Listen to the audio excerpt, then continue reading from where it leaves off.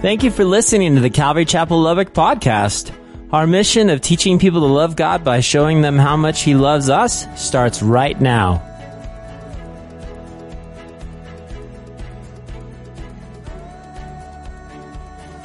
Well, church, remember where we left off last week, okay?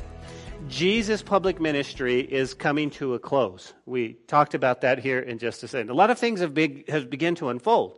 John, as you look at the book of John, he's starting to count the days that Jesus has left in his life. And to you and I, we're like, well, no, he's got another 8 chapters to go. But John is looking at, through the lens, remember, he's looking at, okay, this is how many days the Lord has left to live, right?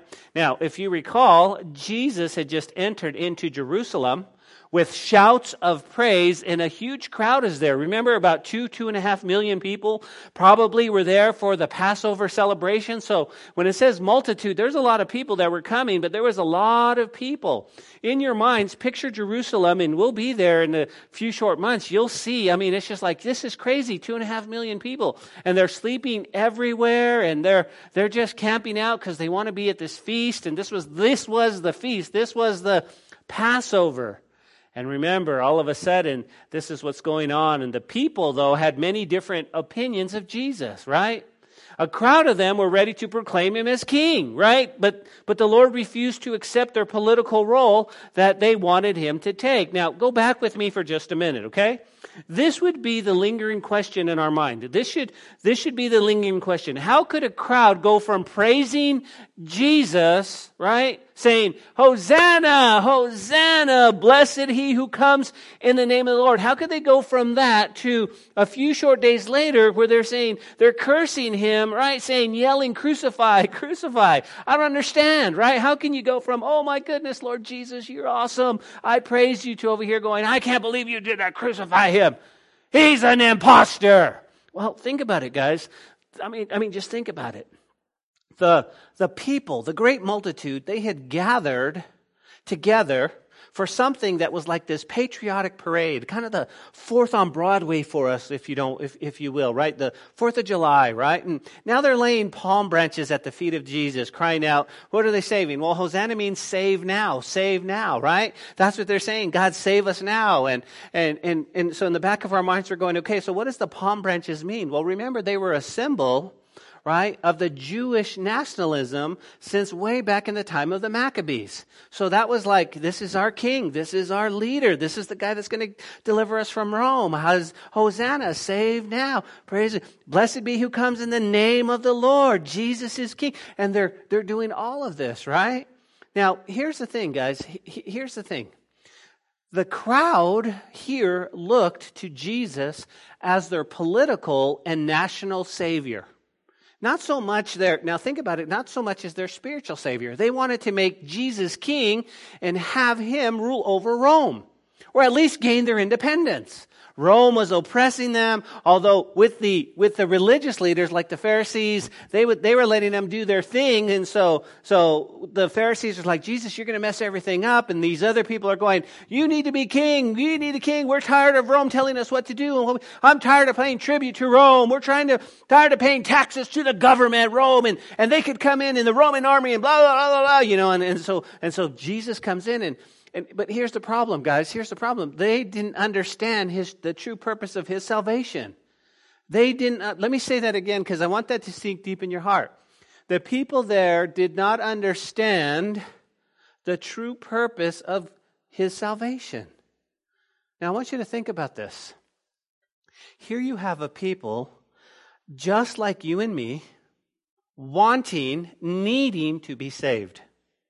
They were wanting to be set free from the bondage of Rome, wanting independence in life, hoping for this man to be their national savior, and yet they misunderstood what he was all about. Now, just real quick, guys, fast forward in your minds to Revelation and just think about what's going to happen with the Antichrist.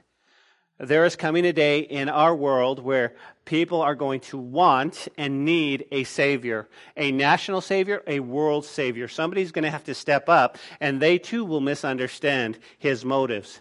He will want to destroy what's left of the earth and people will be coming to him looking for that Savior. That's what people want. They misunderstood what Jesus was all about. And even to this day, people misunderstood the glory of Jesus. Really, and really what the cross was all about, right? The cross of Jesus, the cause of Jesus, they misunderstood. As a matter of fact, we've heard that the cross created stumbling blocks to both Jews and Gentiles. You see, the cross of Christianity did something very interesting. You go, what's that? It created a series of paradoxes. You go, what do you mean? Well, it said the way up is the way down. In order to keep, we must give. In order to live, we must die. In order to reproduce, we must allow the seed to be buried. Now, those are important, okay? So here's what I want you to do. If you're taking notes, I'm going to give you 3 paradoxes that we'll find in the latter part of these verses. So if you're taking note, we're going to see in verse 24, here's the first one. It's only by death you can gain life. It's only by death you can gain life. And that sounds silly. You're going, how can I live if I'm dead? Well, that's a paradox that the Lord wants to share with us. Number 2 is found in verse 25. It's only by spending life you can retain it. It's only by spending life you can retain it. And of course, the third one is verse 26. It's only by serving that greatness comes. It's only by serving that greatness comes. Now again, these are paradoxes. Let me give them to you one more time, because I know I talk fast and I really want you to get this. In verse 24, it's only by death you can gain life. It's only by spending life you can retain it. And it's only by serving that greatness comes. These are the latter part of what we're going to look at today, okay? Because we're only going to look at verse 20 to 26. Now, the public ministry of Jesus, guys, is coming to a close, okay? Chapters 11 and 12, these are coming to a close. The private ministry of Jesus to his personal disciples is approaching fast. We're going to see that in verses 13 through chapters 13 through 17. There are 4 days left before the cross of Calvary takes center stage. The events between now and verse 50 are sort of make up time for the 4 days left in the life of Jesus. Okay? So understand that. We're going to see kind of this is what Jesus is. 13 through 17, we're going to spend time in just him pouring out to us personally. And then, of course, the cross in chapters 18 through 21 take the center stage. So we're moving and we're rapidly going fast. So that's where we pick up our study this morning in verse 20. Look at together, and it says, now, there were certain Greeks among those who came to worship at the feast. If you're taking note, you can circle the word Greeks, because all it means is Gentiles. There were some Gentiles, but Greeks are very important. You go, well, who are they? Okay, I need to know who they are. Well, first of all, they're not Grecian Jews, okay? They're not Greeks who are Jews. What they are, they're probably Greek proselytes to the Jewish faith.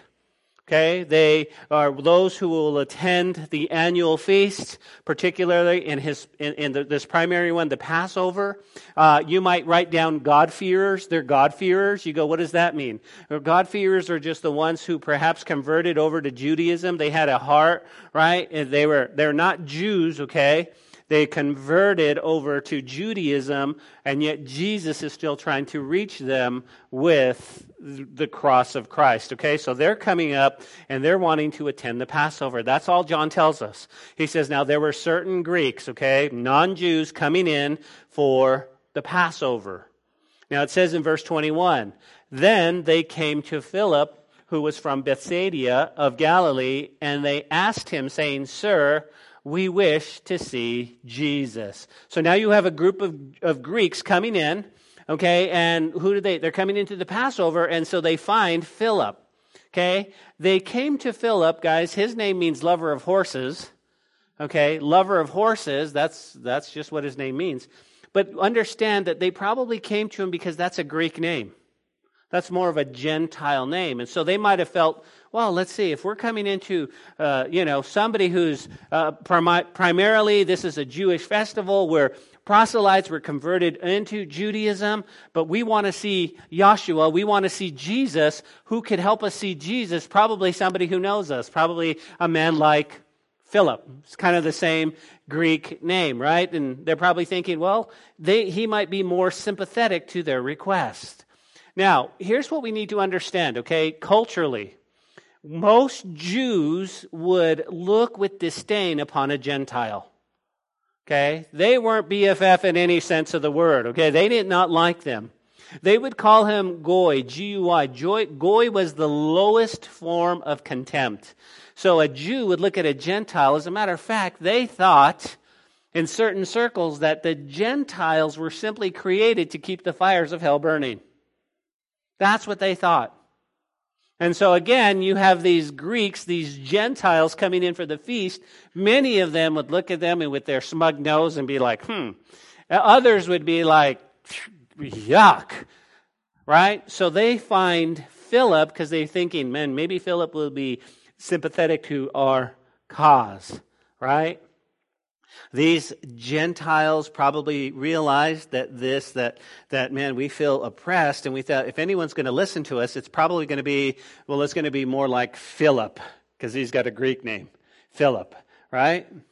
And so that's kind of what they might. Another possibility, right? I want to give you both possibilities. Another school of thought is that they knew Philip from his hometown. And they knew him, and so they came in. They're like, "Hey, Philip is up from Bethsaida. That's the Upper Galilee. Let's go talk to Philip. Philip might, he might squeeze us in. He might get to see Jesus. That's what we want to see, sir. We wish to see Jesus." Now, again, notice what they're asking, "Sir, we wish or we would to see Jesus. We want to see Jesus." Now, that's the question, right? They're coming in, Passover lamb. They know the feast is coming, and they come to Philip, and here's their question. "Sir, we wish to see Jesus." And I have to stop in the midst of our Bible study. I've got to ask the question, right? What is it that motivated them to want to see Jesus? Right? What was their motivation? I'm thinking, was it because, right, the cheers of the crowd as this rabbi made his way to Jerusalem? "Hey, what's that?" "Well, that's Joshua." "I want to see him. I've heard some things." What was their motivation? Maybe it simply was Greek curiosity. They're just curious. Maybe it was because there was this deep desire on their own part to know the truth, not only about Jesus, but about themselves. That's a good way and motivation for Jesus. Was it from an inner longing or a deep hunger to know God? Think about it. It's the same scenario we have today. There are a lot of people, guys, who want to see Jesus, but I want to know what their motivation is for seeking Jesus. You go, "What do you mean?" Well, a lot of it might be, people hear the stories about Jesus. They hear, "This is what God has done in my life." They see your life, as a disciple, and they say, "Man, that's changed. Sir, we wish to see Jesus." Maybe it's just the fact, guys, that they were just curious. They were just curious. But here's what we know. The Bible tells us that God has put eternity in our hearts. You go, what does that mean? Every person that is born has created with a God-shaped hole that can only be filled with God. And what we do in our lives, church, listen, what we do in our lives is we try to fill it with everything else in a way to find satisfaction. We'll try to fill it with relationships. We'll try to fill it with alcohol. We can try to fill it with whatever it might be. It might be a hobby that you try to fill it in. It might be with something that you keep trying to stuff that hole that only God can fill. And so again, I believe that it was a longing and a deep hunger to know God. Now listen. The Greeks here, think about it, guys. They become a type and picture of all human beings in their urge or desire to know God. You see, a few decades later, the Apostle Paul would address a group of Greek philosophers on their own turf, and he'll remind them, we find this story in Acts chapter 17, 26 and 27. He tells them this: "From one man he created all the nations throughout the whole earth. He decided beforehand when they should rise and fall, and he determined their boundaries. His purpose was for the nations to seek after God and perhaps feel their way toward him and find them, though he was not far from any one of us." So you see, the Apostle Paul was urging and saying there are going to be people who continually seek after the Lord. Here's a little side note. Listen, you may think that your friend at work or at school or wherever it might be is not looking for Jesus, but in fact they are. They are. You see, here's what they're looking at for Jesus in your life. They're looking for the solid truth of who he is. The solid truth. You go, how so? I was sitting last night and we were watching a documentary on 2020. It was about Charles Manson, right? The whole Charles Manson back in the 60s, the whole thing, right? Now, Charles Manson died last year, November, but they showed the whole story. And you know what? You know what the girls and the whole cult following of Charles Manson was? They thought he had the truth. Oh, he's very charismatic, but they said he was giving us truth. See, and I think a lot of people will look at our lives, and when they spot hypocrisy in our hearts, that's not the truth. The truth of the matter is that we want to live the very best we can, the very best life for God, and when we stumble, we can get up and go, oh, I fell, I'm sorry, instead of pretending that we never fell. That's exactly what's going on, right?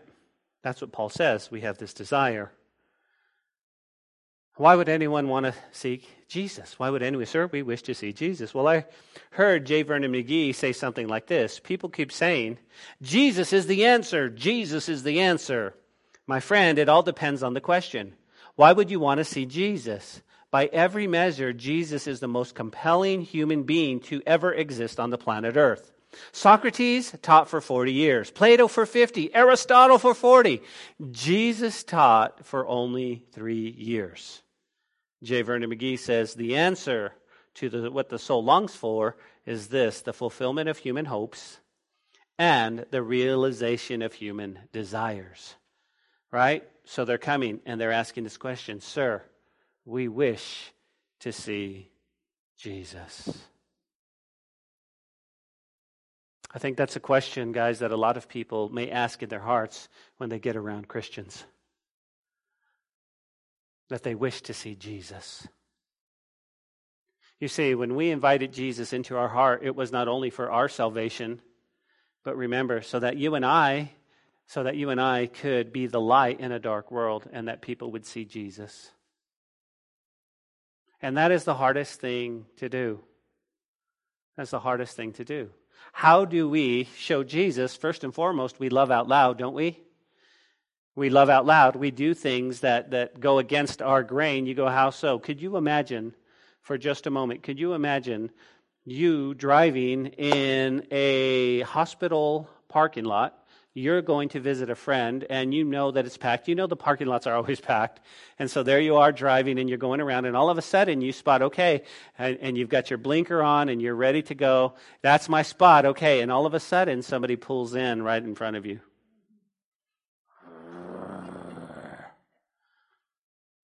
You have a choice. Are you going to love out loud, or are you going to get out, right?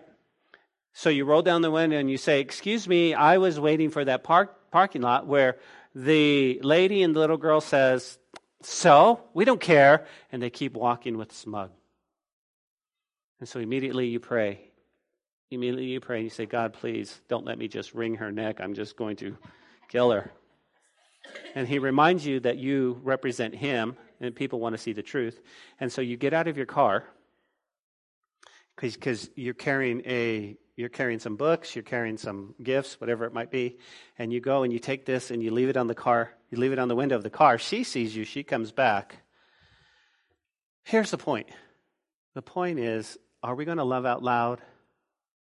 Because it goes against the grain. We go, hey, I've been violated. I have been hurt. Look what you've done. I don't understand. But instead of, you see, people want to see the truth. And sir, we wish to see Jesus.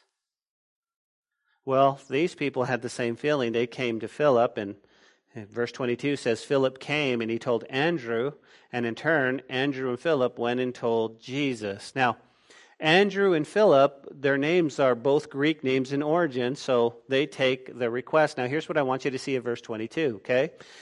We wish we had more details. Why would they go to Philip? Philip go to Andrew? We have no idea. We know that basically John has just given us snapshots of the deity of Jesus. All we know is they both went to Jesus with their request, okay? So Philip and Andrew, Jesus, hey, there's some Gentiles, there's some Greeks, they want to see you, they want to get to know you, And notice how Jesus responds, verse 23. But Jesus answered them, saying, the hour has come that the Son of Man should be glorified. Now, we need to stop right there, because here's what I want to encourage you with, church. There are times when you ask the Lord a specific question and He answers you abstractly, and you have no idea why. Lord, should I step off this platform? And the sun has, He gives you something and you're like, that's not what I asked. Just write it in the sky. What we need to do is take a step back, guys, breathe, and understand that Jesus has a purpose for everything we ask, okay? So again, Jesus said, listen, the hour has come. The hour has come that the Son of Man should be glorified. Jesus, that's not what we asked you. We asked you, you know what, these Greeks want to see you. But let's break it down, guys. Let's chat for just a moment. At least twice before, Jesus said at that time that His time was not ready. Do you guys remember that? In John chapter 2, verse 4, and John chapter 7, verse 6. He took this seeking interest of the Gentiles, probably the signal that now said, now's the time, now I'm going to be glorified. The fact that His hour had not yet come and delivered Him from violence, you guys remember that? He says, my hour has not come. People are picking up rocks to stone Him, and He simply walks away because His hour has not come. Now He looks and He looks and He looks at His disciples, you and I, and He says, my hour has come. My hour has come. Before, it's like, my hour hasn't come. Let's get out of here. We're going to go. We still got some ministry to do. And now He says, my hour has come. My hour has come. It's time for Jesus to make the final sacrifice. Well, that leaves us with a question, doesn't it, church? You go, what's that? Well, hey, did Jesus ever see these men? We don't know, because John doesn't tell us. But here's what we can learn, right? We're left with the impression that He probably did not see them at this point. He probably didn't see him, right? The answer is really simple that He gives to Andrew and Philip is, the hour has come, guys. We're heading to my sacrifice so that the Son of Man should be glorified, right? The hour. Jesus has in mind that He should be glorified is completely different from what most observant Jews, right, would have understood. They went, what do you mean your hour? I'm not sure what you're talking about, right? The hour is the hour of His death, as the next verse clearly shows in the whole passage points, okay? So he's going, okay, my hour has come. And they're going, well, I'm not sure what that means. Does it mean for you to stand up and proclaim that you're the king? Is it, what's going to happen? Are you going to send lightning bolts down, God? What is it? And He's going, no, you need to understand that for the Son of Man to be glorified, He has to go to the cross. He has to go to the cross. If you're taking note, guys, and you like to write up in your Bible, the hour has come. Do you guys see that right there? My hour has come.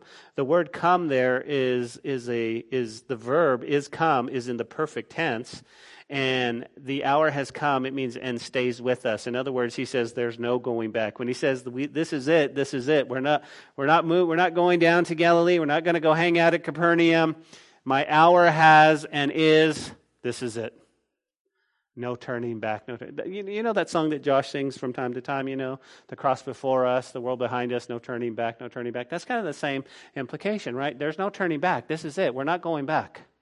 We're not going back into the world. No turning back, no turning back. And so, of course, they say, sir, we wish to see Jesus. Well, how does Jesus respond?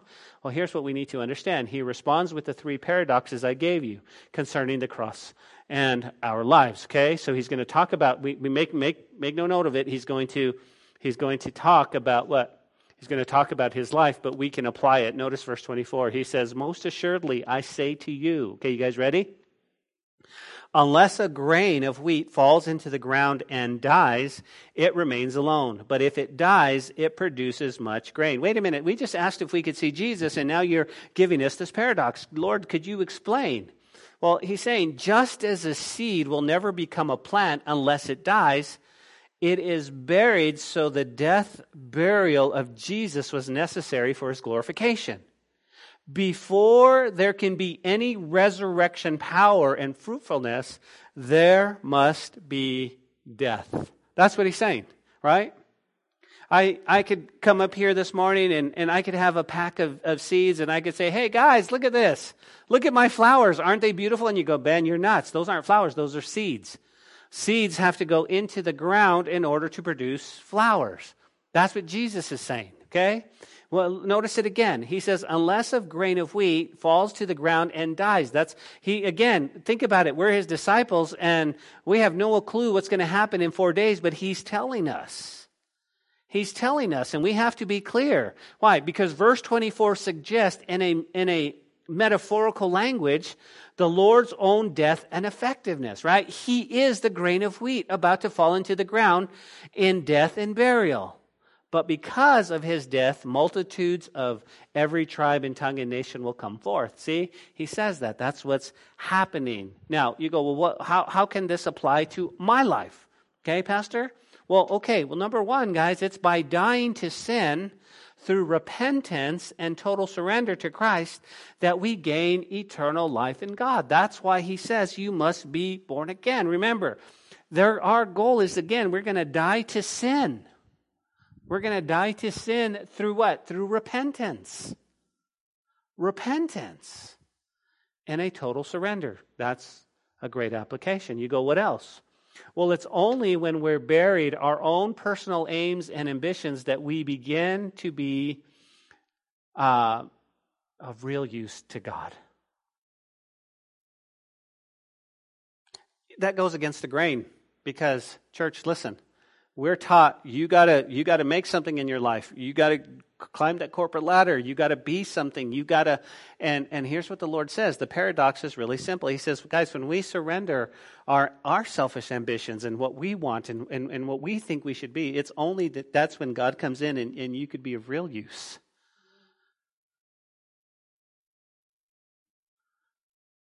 It's by death of our own personal desires and ambition that we become a servant of God. It's by surrendering our own ways to God's way that we become fruitful and effective to God. Now, here's what I want you to see real quick, okay? I want you to see this. A lot of times, here's what the enemy says. The enemy will come to you and say, that's a good deal. That's a great plan. Okay, here's what I'm going to do. I'm going to bury you. I'm going to bury you with life's problems. I'm going to bury you with your emotions. I'm going to bury you with all of these things. I'm going to bury you with drama and all this stuff. But what we need to understand is what Jesus says is, yeah, it's going to be buried, but I'm not so much sure buried as it is planted. You see, when you're buried, nothing can come up. When you're planted, you just need to wait. You just need to wait. Yesterday, when I was praying with Ada, I was just encouraging her that, listen, right now she feels buried. Everything around her feels buried, but she's just planted. God's going to do something. And so many times we take our eyes off God and we look at the circumstances and they seem hopeless and helpless, don't they? In people's lives. What are you doing here? How can this be? Well, I would never be that, and that's not what we're called to do. We're called to love people back to life. Doesn't matter who they are. We're called to love people to the place where they can see God in my life. And when people, guys, no matter what color of skin they are, no matter what background they are, when people come to you, they're struggling with the same things you've struggled with. And the one thing we don't want to do is go, well, I would never struggle with that. You know what I say? Amen. Amen. If it were not for the grace of God, I could be right there. I could be right there. But what I want you to understand is that, guys, you're not buried, you're planted. And through the water of the Word and through the sunshine of the Holy Spirit, you're going to bloom and it's going to be something incredible. But you have to allow yourself. There's not a seed that goes in the ground that says, no, don't put me in there, don't put me, I'm going to bloom here. There's not a seed that does that. It goes in, it's quiet, its selfish ambitions are gone, and then God does the growing. God does the growing. That's the first one. Number two, it's only by spending your life you can retain it. Look at verse 25.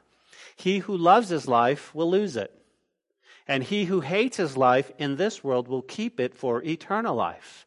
Here's what he's saying. The man who loves his life is moved by two aims. You ready? Jot this down. By selfishness and by the desire for security.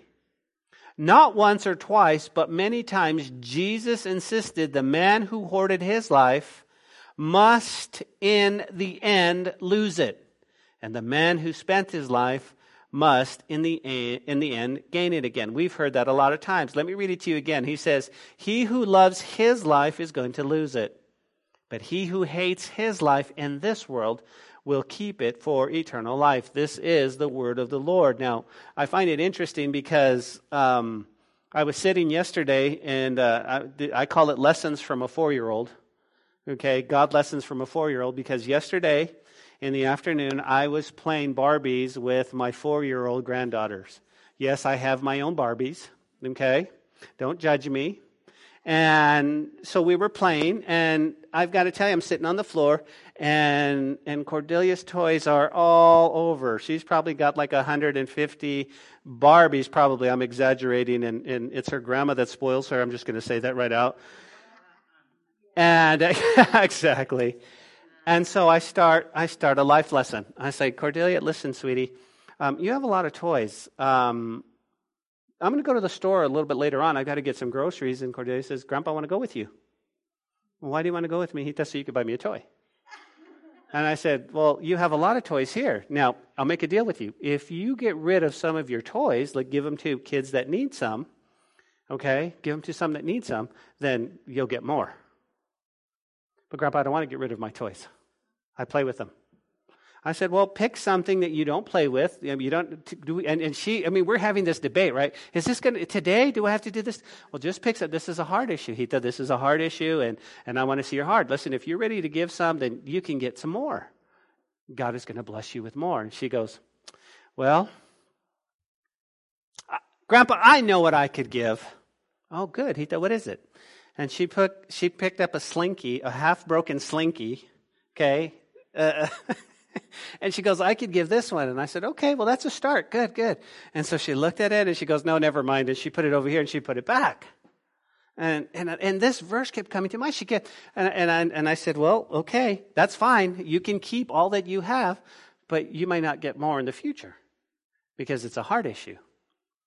And then this 4-year-old has the audacity to turn it on me. She goes, what are you going to give away, Grandpa? And I said, what are you talking about? There's not a lot that I have. And she is so stinking smart. She goes, you have a lot of shoes. And I was just like, you go, what's the point, Pastor? I was schooled by a 4-year-old. But it's the same concept, isn't it? It's the same. It's exactly what Jesus is saying. He who loves his life, I'm going to hold on to it. I don't care if it's a broken slinky or a broken doll or whatever. These are mine. This is mine. He says, you're going to lose it. He says, but he who hates his life in this world, guys, he who says, nah, I'm going to get rid of it, man. I'm going to sacrifice it for the Lord. It belongs to him. He says, not only are you going to have it, you're going to have life and life more abundantly. And sometimes we hold on to this life thinking, that's enough. That's enough. I'll just hold on. I'm just going to hold on. And God goes, man, I have so much. Right, think about it. This 4-year-old doesn't know that Grandpa has a lot more for her. But as long as she holds on to her toy, she thinks, I've got enough. And it's the same thing with God, right? You go, listen, Lord, my life is yours, and he's going to give it to you, a life that you could never, ever, ever get on your own or imagine. Only God's economy is a little bit different than ours. God wants to give us ministry, and he wants us to love on people who need loving. He wants us to cry with those who are broken. He wants to bless us with food. He wants to do all this, but we can't be selfish. You see, my granddaughter's toys were both selfishness and her security. And if she would just let go of that, you know that she would be blessed beyond. Pastor, what's the application? Here it is. People usually choose personal safety and avoid risk. But it's by taking risk of being called Christians and ridiculed for the same faith that we can retain life with God. Guys, what are we saying? Here's what I want you to see. If you get nothing else out of this message, guys, I want us to be a church that gets out of the boat. Take risks. Oh God, what do you want to do? What do you want to do? Here's the interesting part, right? We say, okay, we're gonna go out to 10 City Outreach and we're gonna minister. They minister to us. They bless us. How many one of us would be going, right? We miss a meal and we're upset. I didn't have dinner last night. You're going, these people are going, praise the Lord. Oh, God, praise God. And you're just going, man, I'm such a heathen. I need to just go back and I need to repent. I need to get saved. I mean, because they minister to us. We need to step out of the boat. Number 2, people avoid danger and persecution so they can choose what is generally accepted. But it's by living and dying for Christ that we can really gain eternal life. One of our core values, guys, is what? Is to live radically. That's what it means. Is to step out, to love out loud, to be different. Here's what Lubbock doesn't need. Lubbock doesn't need another church of mediocre Christians. Lubbock needs people who are going to show the truth and love out loud and live radically and have no clue what's going on, but Jesus is walking with you. That's what we need. You might be ridiculed by your friends. They might call you a Jesus freak. They might say that you're dumb. Why do you do that? You know what? Listen, it's going to be far better at the end. Why? Because God's going to He's going to give you your life back. Number 3, it's only by serving that greatness comes. Verse 26, Jesus says, if anyone serves me, let him follow me. And where I am, there my servant will be also. If anyone serves me, him my Father will honor. Guys, to be a Christian means that you have to serve Jesus. Listen, you cannot be a Christian and say, I don't serve God. I don't serve the Lord. To be a Christian means you need to serve Jesus and to follow Him. Now, it doesn't mean that you got to stop working your job or caring for your family or studying at school. We learned that last week, right? Right. Because how you smell is you should smell like Jesus. Right? You come home, a long day work, you're going to provide for your family, right? So the Lord's not going, quit smelling like me, quit providing for your family and go into ministry full time. He's saying this. You ready? He's saying it means that that you do all that is a servant of Jesus as a follower of Jesus, right? It means you do all that as a servant of Jesus and a follower of Jesus. You go to work, you're a follower of Jesus. People should not be confused with your morality. Oh, you're a moral guy. You don't drink. You don't cuss. You don't smoke. You're a nice guy. Your parents must have did a good job raising you. We don't want them to make a mistake. We go, no, I am all of that. The reason I'm this way is because Christ has come into my heart and He saved me. I'm not going to push my religion on anybody. I'm simply going to live my life so that you see Jesus in me. That's all. People are going to trip because I'm so happy all the time. People are going to trip because you're just joyful. People are going to trip because they're like, that's not who you were. I think it was Stephen that said on Wednesday, guys, and if you missed it, listen to the podcast. But he said, you know what, we want to make sure that we leave this life with no regrets. I wish I should have, could have, would have done. One of the things that got me on Stephen's teaching was he says that the hospice nurse said that one of the things that was said was basically that you could be happy. I'm messing it up, but it's basically that you had a choice. That you could be happy. And a lot of us are walking around and they're saying, I didn't know I could be happy. You didn't? No, because the world kept bombarding and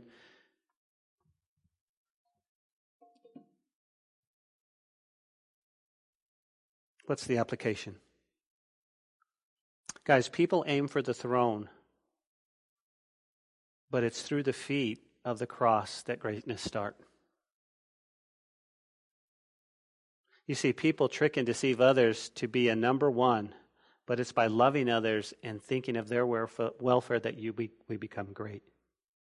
What does that mean? Okay, starting tomorrow at your jobs and your schools and anywhere we go, guys, our job is to love others and think of them higher than us.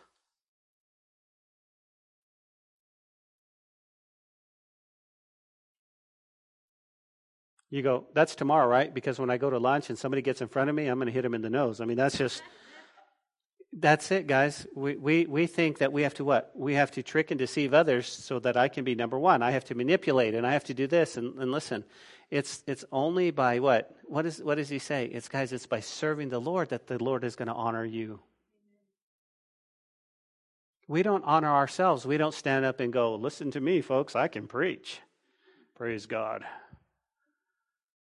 And I don't know what God would do without me if I was, The Lord says, just serve Him. Just serve Him. Love people and watch what He'll do. Watch what He'll do. I am blown away of the opportunities that God has given me to be able to minister around the country. I'm blown away. Why? Because I'm nobody.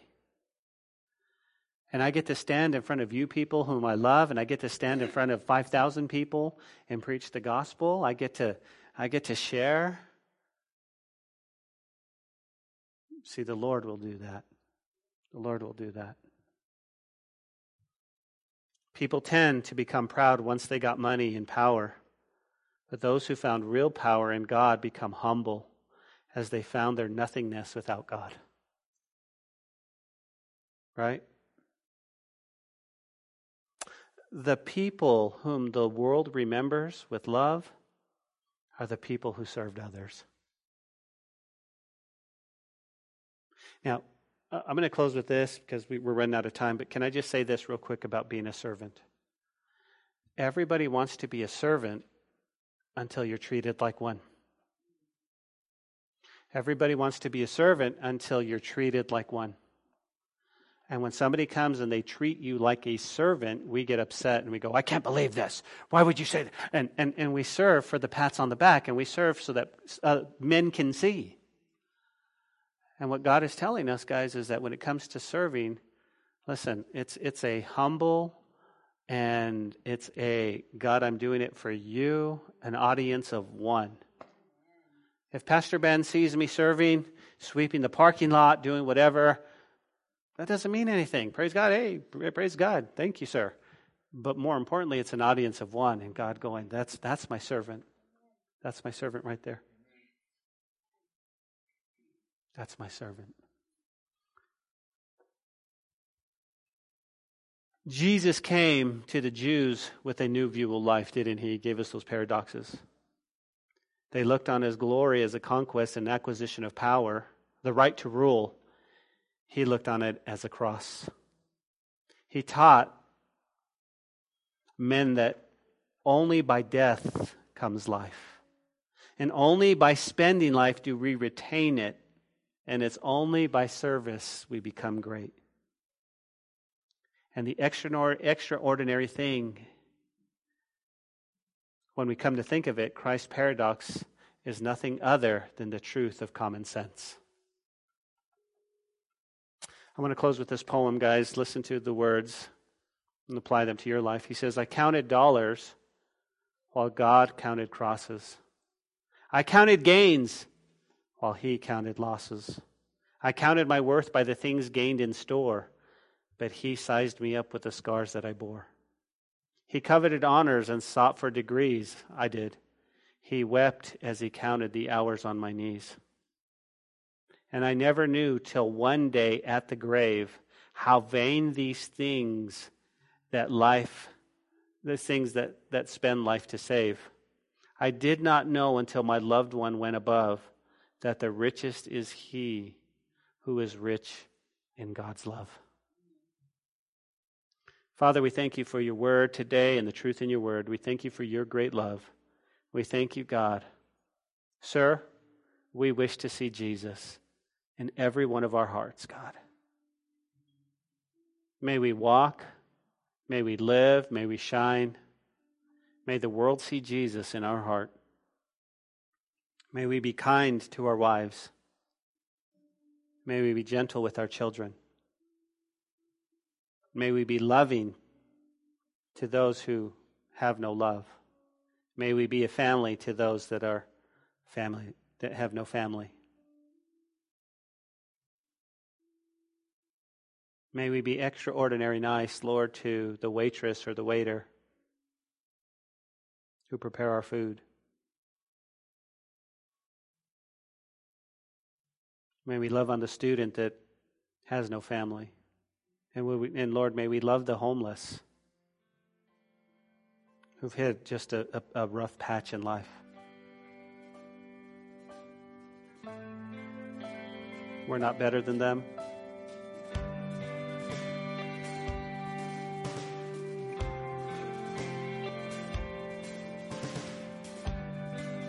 May we serve you all the days of our lives, Lord. And we ask this in the beautiful name of Jesus. Amen and amen.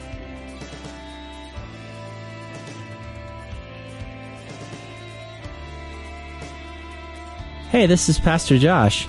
I hope this message has encouraged you in your walk with Jesus. If it has, we would love to hear your story of how it has impacted you, or especially if you responded to the invitation to receive Jesus into your heart as your Lord and Savior. To get in touch or to receive more information, please contact us by phone at 806-799-2227 or send an email to calvarylubbock@hotmail.com. Again, that phone number is 806-799-2227. Also, if you want to partner with us financially to take the gospel to West Texas and the world, please click on the donate button on calvarychapellubbock.org. Thanks for listening to the podcast. May God richly bless you.